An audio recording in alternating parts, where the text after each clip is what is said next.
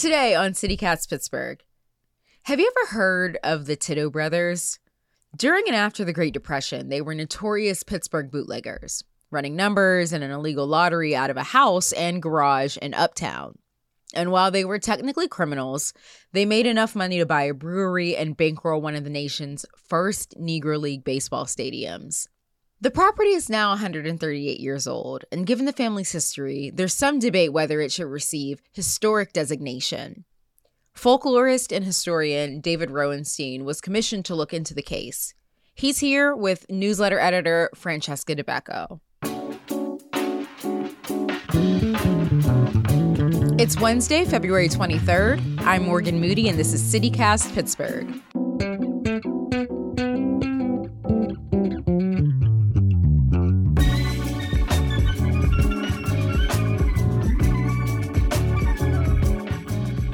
So the Titos came to Pittsburgh in the late 1880s, and they settled in Bloomfield, one of Pittsburgh's earliest Little Italies.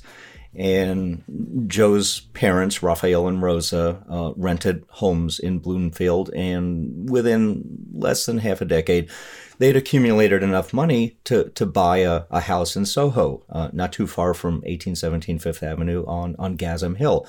And Raphael and Rosa set up house at 28 Gasm Street, and as the family kept accumulating money, Raphael kept buying properties in proximity to the family's original house. Joe was born in 1890. He was the oldest of 8 children, 5 boys, 3 girls. Wow. And he was raised in that Soho colony or community that the Titos were building for their nuclear family and their extended family. As people married into the family, they moved into one of the Tito houses. As the 20th century progressed, Joe and his brothers worked in common wage earning activities here in Pittsburgh. So the best evidence we have for their earliest activities was they were vegetable peddlers, hucksters in the streets of Pittsburgh, selling vegetables from push carts. World War I came along, and after World War I, Prohibition, which passed in 1919 and became law in 1920, like many of their neighbors, immigrants from Europe and from the Deep South, African Americans, they found themselves with an opportunity to make money off of the books by getting into the liquor trade. So bootlegging, when you think of what Prohibition spurred in terms of economic activity, bootlegging is really a complicated economic practice that involves the manufacture of illicit liquor, moonshining basically, the sale of illicit liquor, and then the transportation of illicit liquor. The Tito boys, as they were known in Uptown, got into the transportation aspect of the industry and began moving liquor and beer throughout the Pittsburgh region for various manufacturers and sellers of liquor. Well, they had an on-the-books business called Tito Brothers Hauling. Okay. And, hauling's a pretty big tent when you're talking about stuff to move. And it seems like very early on in Prohibition, they specialized in moving alcohol and got very wealthy very, very fast doing that. So then that money had to go somewhere, obviously. And we know that Joe Tito and the Tito family invested in things like Greenleaf Field, the first Negro League baseball field in Pittsburgh, which was owned and operated by Gus Greenlee, the first Black man to own and operate a baseball field. So can you talk about Joe Tito's relationship with Gus Greenlee, and kind of keeping in mind this was Jim Crow era in the South. So this is kind of a unique circumstance with this Italian immigrant family and Gus Greenlee. It was Jim Crow era, not just in the South, but in the North. In some respects, it was even more nefarious here in the North because it was so well concealed. So Joe and his brothers were bootleggers, and so was Gus Greenlee in the 1920s. Gus was known among folks in the Hill District as Gasoline Gus. He too was involved in moving liquor, but he also was involved in the sale of liquor. He very early on became one of Pittsburgh's most successful entertainment entrepreneurs, opening up nightclubs and restaurants in the Hill District. One of his most famous ones was the Crawford Grill on Wiley Avenue, which became not just a popular restaurant and night spot, but became the hub of Pittsburgh's jazz culture for many, many decades. So Greenlee really played a key role in developing Pittsburgh's entertainment economy, whether it's through music, whether it's through providing a place to eat and drink, or through professional sports. He was a very early participant in the Negro League's baseball network. He bought the Pittsburgh Crawfords and built that into a more successful team after it had been struggling for some time.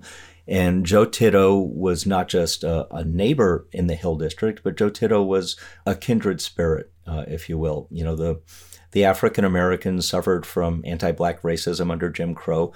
Italian immigrants to Pittsburgh and elsewhere suffered from anti-Catholicism and other things that kept them out of higher levels of society and the economy. So they found a friendship and a business partnership that really worked well. And that relationship, that very complicated relationship, found itself manifest when Greenlee bought the Crawfords and brought Joe Tito in as a vice president of the team. And then Tito became an investor and officer in the company that built Greenlee Field and then subsequently managed it for its entire brief existence on Bedford Avenue.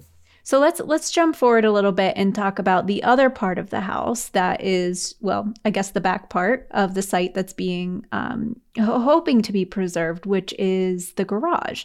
And it's a pretty big structural building.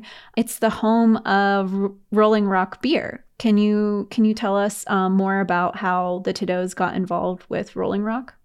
Sure. So Joe Tito had his parents' name on the deed to 1817 Fifth Avenue when the family bought the property in 1922. The property at that point went from Fifth Avenue all the way back to Caldwell Street, and it included a frame stable. Joe, very quickly after the family acquired the property, tore the stable down and built a substantial brick building that he called a garage on the building permit, but in actuality is more of a warehouse, a two-story warehouse type structure. And that's apparently where the Tito brothers stored their truck fleet for their bootlegging business. The Titos then in 1932 bought Latrobe Brewing out in Westmoreland County, which had been a defunct brewery because of Prohibition, got a Pennsylvania brewing license, got a beer distributorship license, and used that brick warehouse building on Caldwell Street as their first beer distributorship in Pittsburgh. By 1935, the brothers were selling a product out of that building that they called Rolling Rock Ale. That's the first known instance of Rolling Rock being used as a brand and a brand attached to a beer. The company's history says that Rolling Rock was actually introduced in 1939.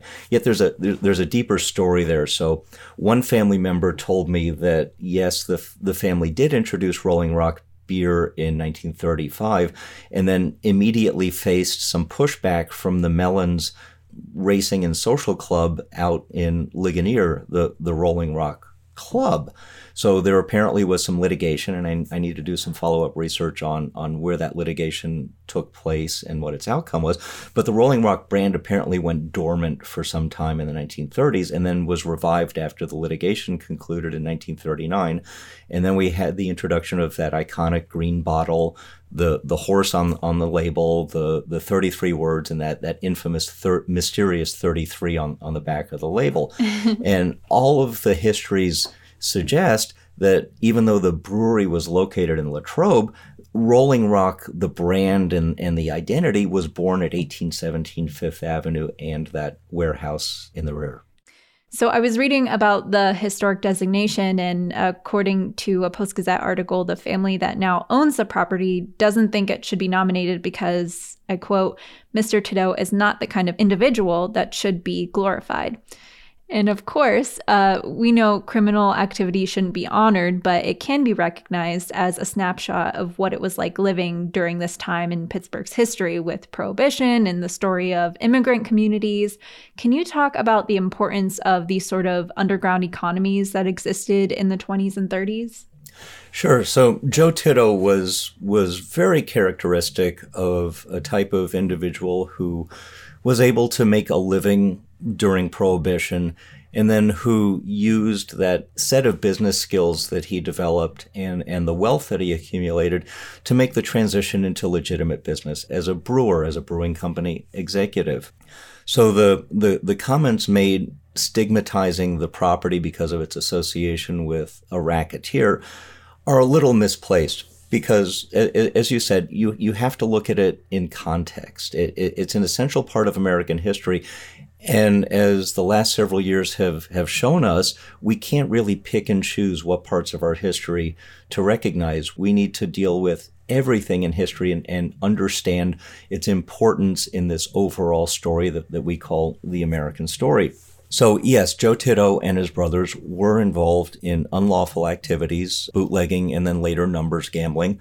But in Pittsburgh, singling out Joe Tito doesn't necessarily seem fair when, for example, we have all of these monuments to people like Art Rooney and his family and the Pittsburgh Steelers, right. just to name one. So Art Rooney, during this same period, also was involved in bootlegging in various aspects of gambling, whether it was sportsbook gambling or numbers gambling, and he fit the same characteristics that Joe Tito did. Yet Art Rooney is a very well-respected historical figure, celebrated throughout Pittsburgh.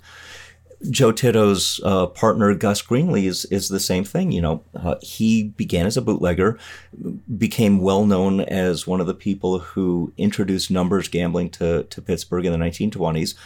Yet he historically is now highly respected and revered as one of Pittsburgh's earliest successful Black entrepreneurs. His Crawford Grill No. 2 is a historic landmark that's slated for rehabilitation and reuse as an arts venue in the Hill District.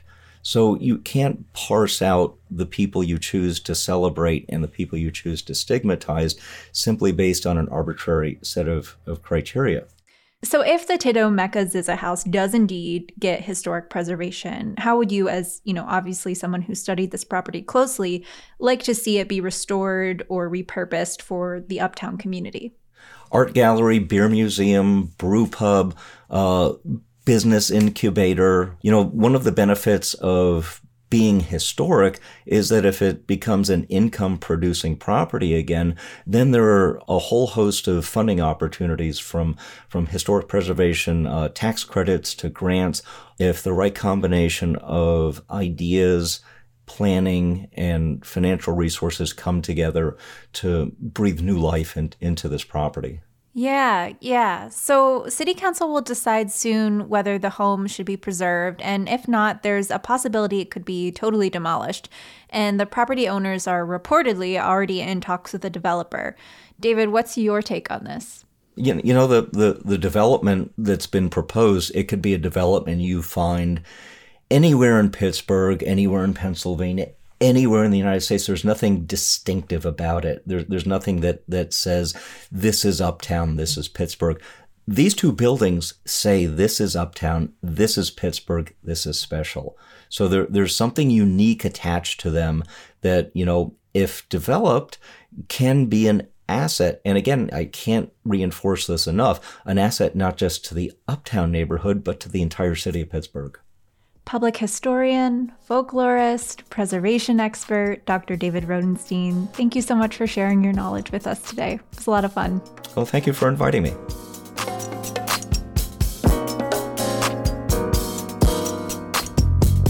Before you go, here's what else is happening in Pittsburgh today. I hope you're enjoying the spring of deception, because naturally it's going to get colder as the week goes on, because this is Pittsburgh. Meteorologists say the rivers could rise again too, so be careful if you're on the trails this week. The Mon-Oakland Connector project is officially canceled, but Mayor Ed Gainey says he's still committed to investing in Panther Hollow and the Run. You probably remember residents have been arguing that the connector prioritized private transportation companies like ride sharing and wouldn't meet their needs. So Mayor Gainey says some of the funds will be diverted to public transit and more accessibility for cyclists and pedestrians to help residents over there. The Northside-based company Astrobotic is pushing for a 2023 launch for its Griffin lunar lander. It's hard to say. It would be one of the largest things to touch down on the moon since the Apollo missions in the 60s and 70s. If testing keeps going well, Griffin will be set to deliver a device called Viper that scientists hope will be able to search for signs of water, because they say it is cost prohibitive to bring water to space. And I want to welcome Brian Flores to the Steel City. He's the new senior defensive assistant and linebackers coach for the Steelers.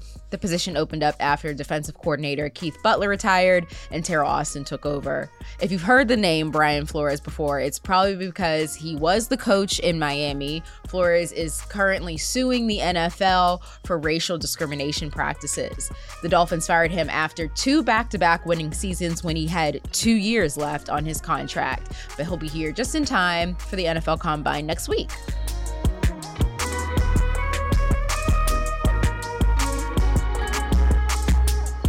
That's all for today here on CityCast Pittsburgh. If you're liking the show, leave us a review and subscribe to our morning newsletter at pittsburgh.citycast.fm.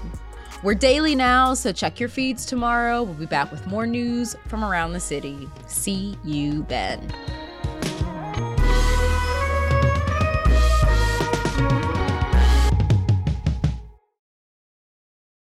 I actually love Miami colors, the racial practices now.